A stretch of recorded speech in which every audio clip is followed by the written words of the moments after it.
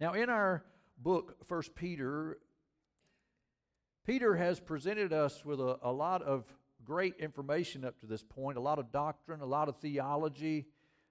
He's presented to us early in the book the sovereignty of God, the omniscience of God. He presented to us God's great mercy. He presented to us the hope of salvation. He has presented to us God's amazing grace. He has called us to holiness. Be you holy, for I am holy. He's presented to us the reality, the fact that Jesus is the cornerstone of God's kingdom, and that we, followers of Christ, are the living stones, built upon that foundation of the cornerstone. We are the living stones that build up the kingdom of God. And we saw last week that we are God's representatives, a chosen race, a holy nation, precious to God. So lots of great doctrine and theology, but we come to a point in this epistle where Peter has presented all of this great information to us about who God is and about the salvation that He offers and about who we are if we accept that salvation, and that we become a new creation, and that we become a new nation, that we become precious, the chosen ones of God. But we come to this point in the epistle where Peter shifts gears a little bit, and he essentially says, given all of that, given all that I have told you about who God is and about who you are in Him, now let's ratchet it down a bit here and take a closer look at what are you supposed to do with that? Who are you supposed to be? How are you supposed to live? And so he gives us some really practical information here, beginning in our passage today. In the next several verses, he explains to us about how it is that we are to live in this world. Looking back last week, verse 12, he says, keep your conduct honorable, so that when they speak against you as evildoers, they may see your good deeds and glorify God. So what are these good deeds? Well, I think over the next couple of messages, I believe that we will see in Peter's epistle what it is that we are to do. How is it that we are to live our lives in this world? For we are a saved people. We are a chosen people. We are righteous before God because of the shed blood of Jesus, but we are living in a fallen world. Things are not perfect here. Maybe you noticed. Margaret just passed out back there because she said a big amen and fell out. This is not a perfect world. So we are sojourners. We are pilgrims passing through. We are ambassadors. We are representatives of another kingdom, of another land. And so as we are here in this fallen world and we represent the kingdom of God, then we need to represent it well. He says that He wants us to live a life of good deeds, so that others might see our good deeds and glorify God. So what are these good deeds? How do we live this good life in this world? Well, some of the things that Peter shares with us and that we will be looking at is, how do we respond to the government and those in authority over us? How do we respond to employers? Even sometimes employers are not really great. And how do women live as good wives? And how do husbands live as good husbands? So I've entitled today's message, Guidance for Doing Good. So he's saying, taking all into consideration about who God is and who you are, then how is it that you are to live this life in this world? And so he wants to give us some guidance about living this life, living a good life, doing good in the context of a fallen world so that we might represent the kingdom of God well. I draw your attention to our passage this morning, 1 Peter chapter 2, verses 13 through 17. He says there, "Be subject for the Lord's sake to every human institution, whether it be to the emperor as supreme, or to the governors as sent by him to punish those who do evil and to praise those who do good. For this is the will of God, that by doing good you should put to silence the ignorance of foolish people. Live as people who are free, not using your freedom as a cover-up for evil, but living as servants of God. Honor everyone, love the brotherhood, fear God, and honor the emperor." So let's take that and dig into that a little bit, try to understand more about what he has to say to us. First of all, he says, be subject to every human institution. So who are these human institutions? Well, he answers that question to some extent, but he's only giving some representation. So when we see here that he says, be subject to every institution, whether it be the emperor or the governors, he's not limiting it to that. He's simply giving that as examples. So I want to make sure that we understand that, today's message is not strictly about how are we supposed to respond to the government. We don't want to get off on a tangent here. But he is giving us examples about how are we to respond to the government, yes, and to those in authority over us. So he says, be subject to every human institution, like the emperor, who in our case would be like the president, right? So for them, the emperor, the king, the ruler.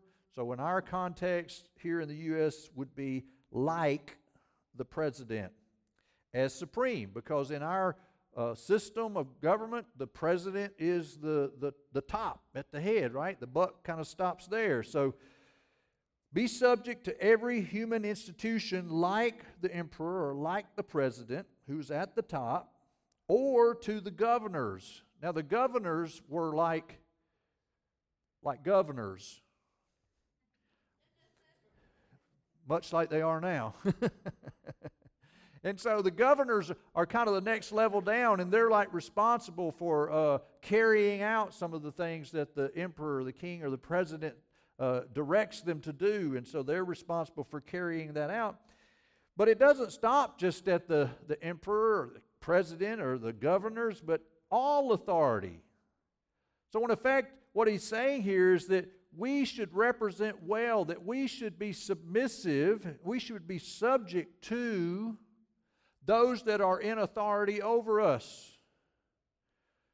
That we should be willingly subject to them, that we should submit to them. And that's part of how we are a good example of the kingdom of God, not being rebellious, not being warring and fighting, but to be submissive and subject to those who are in authority over us. He says essentially that those who are in authority over us, specifically the governors, they're there to punish those who do evil and to praise those who do good. This is not a unique concept to Peter or to this epistle.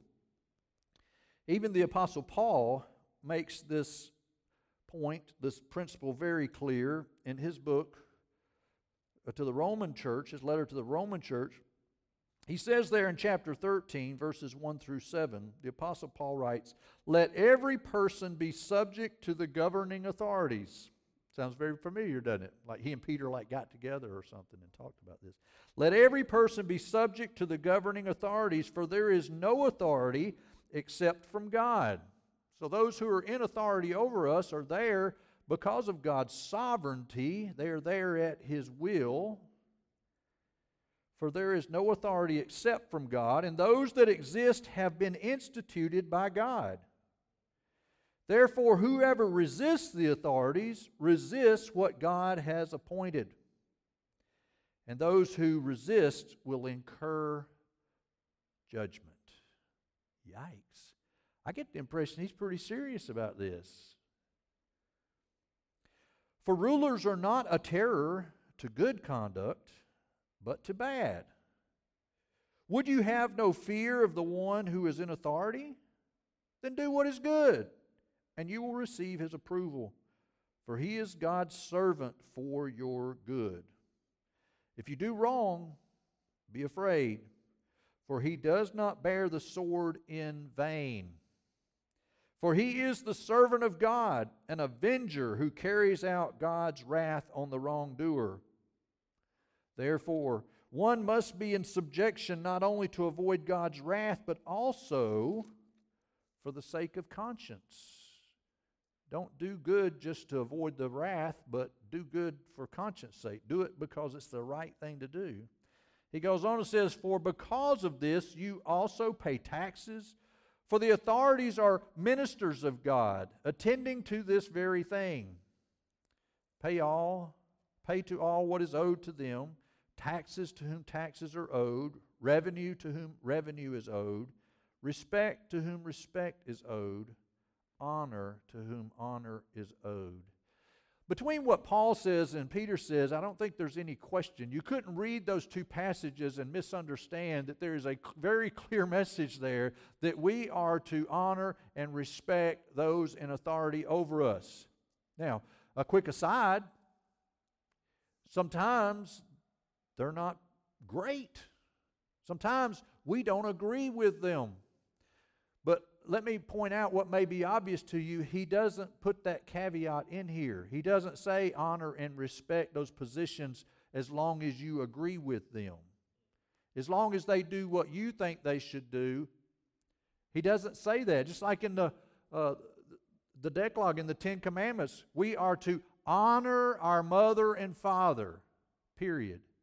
It doesn't say honor your mother and father as long as y'all get along, as long as they do what you tell them to do, as long as they think the way you think and they agree with you all the time. It doesn't say that. It says honor your father and mother. And he makes clear here that we are to be subject to, submissive to, honoring to those in authority over us. But sometimes we're going to disagree. Sometimes there's going to be people in positions of authority who are not very honorable, who are not very moral. God's not stupid. He knows that. But He tells us that to honor that position of authority. Honor that position of authority. As I said before, we could easily take this concept of how we relate to the government from a biblical perspective. We could get off on some tangents. We could go down some rabbit holes about capital punishment, about going to war, about taxes, about morality or immorality of the laws. But that's not our message today. Lord willing, maybe one day we'll take that and do a series on that. Like, how do we respond to the government from a biblical perspective? But Peter's point here is not to veer off into a discussion about the government, but it simply is to give an example of how we are to live, how we are to do good before others in the context of how we relate to the government. So why? Why is it that we are to obey? Why is it that we are to submit and subject ourselves to those in authority over us? Well, he tells us in verse 13 there, for the Lord's sake. For the Lord's sake. If we are ambassadors, we are representatives, then we should, for the Lord's sake, for the good of the Lord, for the benefit of the Lord. You understand that? For the sake of. Sake is one of those words that you might use a lot and never really give any thought to what it means, right? But when you stop and think about it, for the Lord's sake, what he's saying is for the benefit, for the good of the Lord. Because if we are representatives of God, if we are representatives of the Lord Jesus, How we act, how we behave, how we relate to government and to those in authority over us is a reflection on Him. So we strut around, we say, well, I'm a Christian and I love Jesus, and then we don't represent Him well. That's a poor reflection on Him. And so He says that first and foremost, for the sake of the Lord, be submissive. Subject yourself to those in authority over you. He also says in verse 15, for this is the will of God, that by doing good you should put to silence the ignorance of foolish people. We should be an example of righteousness, of holiness. We should be a representative of God. To say that we are a Christian, we are a follower of Christ, that we believe in God, that we submit to God, maybe that we've given our life to Christ, and we don't follow His Word. What does that message say? What sort of message does that send to people when we say, oh yeah, I follow Jesus, I believe in Jesus, I believe in God, I follow His Word, and then we don't do what His Word says? Well, today He's telling us that we are to be subject to those in authority over us. And that's part of how we live our life. That's part of how we represent well the kingdom of God. For the Lord's sake, and because it is the will of God that by doing good we should put to silence the ignorance of foolish people. It's very difficult for people to argue with your life. If people see you living a life that is different, if they see you living a life that is committed to obedience to God's Word, if they see you making sacrifices in your life, that says so much more than just your words. If you say that you're a follower of Christ, and people see in your life that you are not being obedient, you are not following God's Word, then it undermines everything that you've said. We should do it for the Lord's sake. We should do it for it is the will of God. We should do it because living a life of obedience and submission to those in authority over us silences the foolish. He also says in verse 16, don't hide your own sin and cover up evil, but live as God's servants. We should not use the freedom that we have in Christ to commit sin and then try to cover it up and say, well, I have freedom in Christ. I can do whatever I want to. He's willing to forgive me no matter what I do, so therefore I can do whatever I want to do, and God's going to forgive me anyway. So we use that then as a shroud, as a cover, to try to cover up the sin in our own lives. So don't hide your own sin and cover up evil, but that we should live open lives before God and before man. Let others see God living in and through us so that they may glorify Him. In his letter to Titus, the Apostle Paul in chapter 3 speaks of how Titus should lead those in the early church. He says, remind them to be submissive to rulers and authorities, to be obedient, to be ready for every good work, to speak evil of no one, to avoid quarreling, to be gentle, and to show perfect courtesy toward all people. You see, even in that context, he's not getting off on some tangent about the government, about whether it's right or whether it's wrong or whether he agrees or disagrees. It's not so much about taking a position in relation to government so much as it is about submitting to the authority of those over you. Remind them to be submissive to rulers and authorities. And then he goes on. You see, that's simply one thing. We are also to be obedient, to be ready for every good work, to speak evil of no one, to avoid quarreling, to be gentle, and to show perfect courtesy toward all people. You see how we relate to the government, how we relate to those in authority over us. It's simply part of how we should live our lives as representatives of God. As we journey here, as we pilgrim here in this world, a foreign land to us, because we really are on a journey on our way home.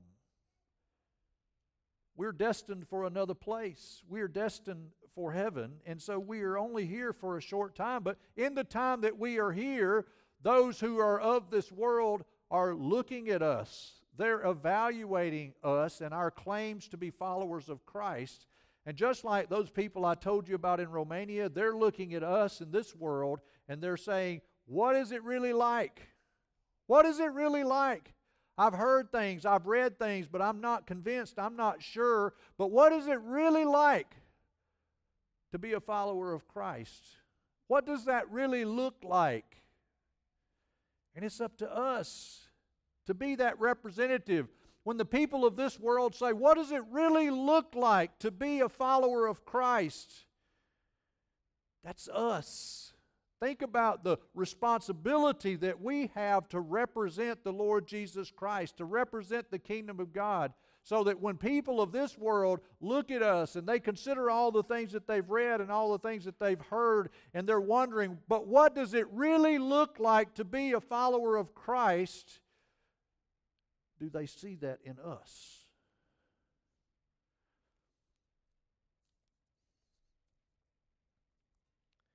As a representative of God, we must remember that we are that example. What we do, how we live, how we speak reflects on God.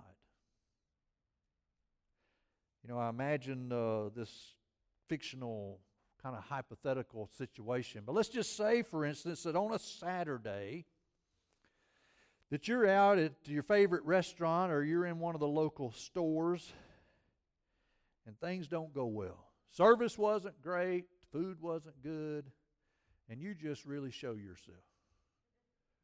You know, maybe it's a bad day or whatever, but you just really unload on the staff and the manager. I want to see the manager, and this is just terrible, and you just really show out and act ugly.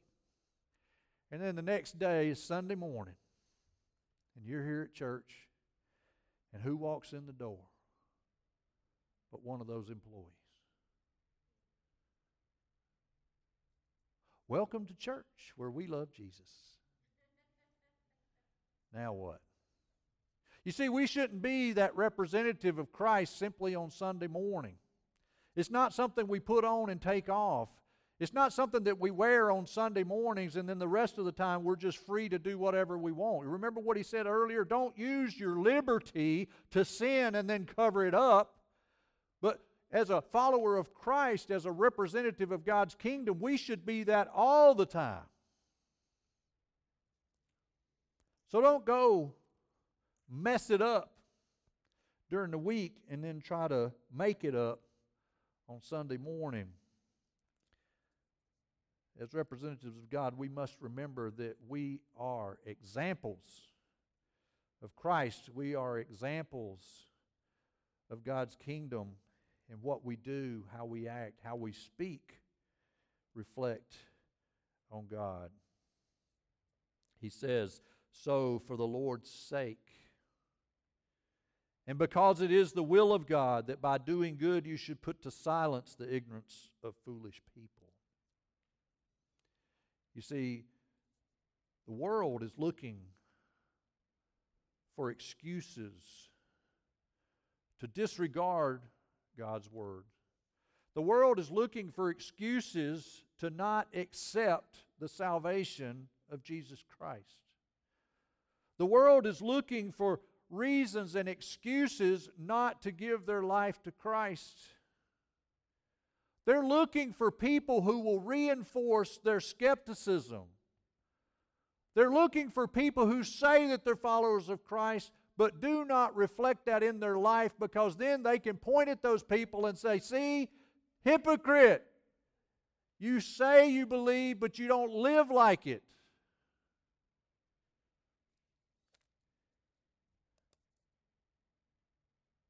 God calls us to live a life that will put to silence those foolish people. That when they're looking for somebody to affirm what they believe, the skepticism of God's Word, God is saying that we should live a life that does not reinforce that skepticism, but that we should live a life that puts that foolishness to silence. That people will look into our lives and say, wow, look at that. There's somebody that says that they follow Christ and they actually do it. There's somebody who says that they believe the Word of God and I see them actually living it out. I can't be skeptical of that. I can't challenge that. They're put to silence. So for the Lord's sake, and because it is His will, we should subject ourselves to those who are in authority over us. He kind of wraps up his thoughts here. Kind of gives an overview. Kind of wrapping up his thoughts, he says in verse 17, then honor everyone. You want to be a good representative of God? You want to be a good representative of the kingdom of God? Just honor everyone. Love the brotherhood. Love those who are fellow believers. Love those who are in your church. Love those who are Christ followers. Honor everyone and love the brotherhood. You want to be a good representative for Christ? You want to be a good representative for the kingdom of God? Then honor everyone and love the brotherhood and fear God and honor the emperor. Subject yourself. Submit yourself to those in authority over you. Honor those who are in authority. 2 Corinthians chapter 5 says that God has given us the ministry of reconciliation. And we are ambassadors for Christ. He's given us a ministry of reconciliation, to do good, to love others, to represent well the kingdom of God. And Peter has given us in this passage today a first installment of how it is that we are to live good lives. That as we represent Christ, as we represent the kingdom of God, how are we to live this good life so that others may see Christ in us? That others may glorify God because of us, because of the example that they see in us. How are we to live that life? For we are ambassadors for Christ. First, he says that we must subject ourselves to those who are in authority over us. We represent God, and He wants us to represent Him well. If you're going to send somebody out to do some business for you, don't you want someone to go that is going to represent you well?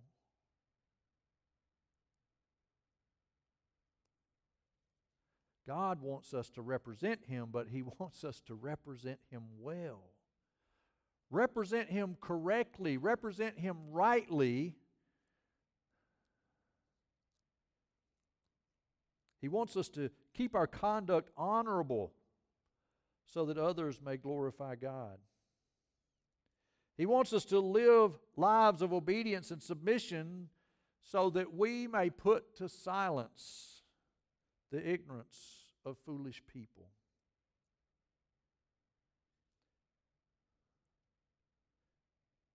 You You see, part of honoring God is living a life that is a right example that represents God well.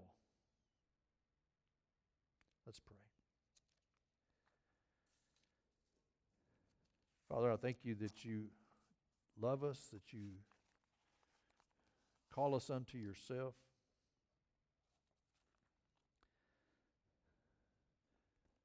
That, Father, you recognize our lostness, that we, by our sinful nature, are separated from you because of your holiness and our sinfulness. And yet, you didn't leave us there, but that because of your goodness, your mercy, and your grace, that you've made a way for us to be reconciled, to be reunited with you through the shed blood of Jesus. And so, Father, given that, I ask that you give us a boldness, a courage to live a life that represents you well. For we owe you so much, more than we could ever repay. But Father, may it be a simple gesture on our part, that we would be willing to follow your word, follow what you tell us in your word. Father, that today we've learned that we should subject ourselves and submit ourselves to those who are in authority over us for your sake, that they might see our good deeds and that they may glorify you, and that those who are skeptical of your love, your grace, your transforming power, that they may be put to silence because of the example that we leave. Father, may we glorify you with our very lives, that others may see you in us, and that they may glorify you too. And this I lift up to you in the name of Jesus. Amen.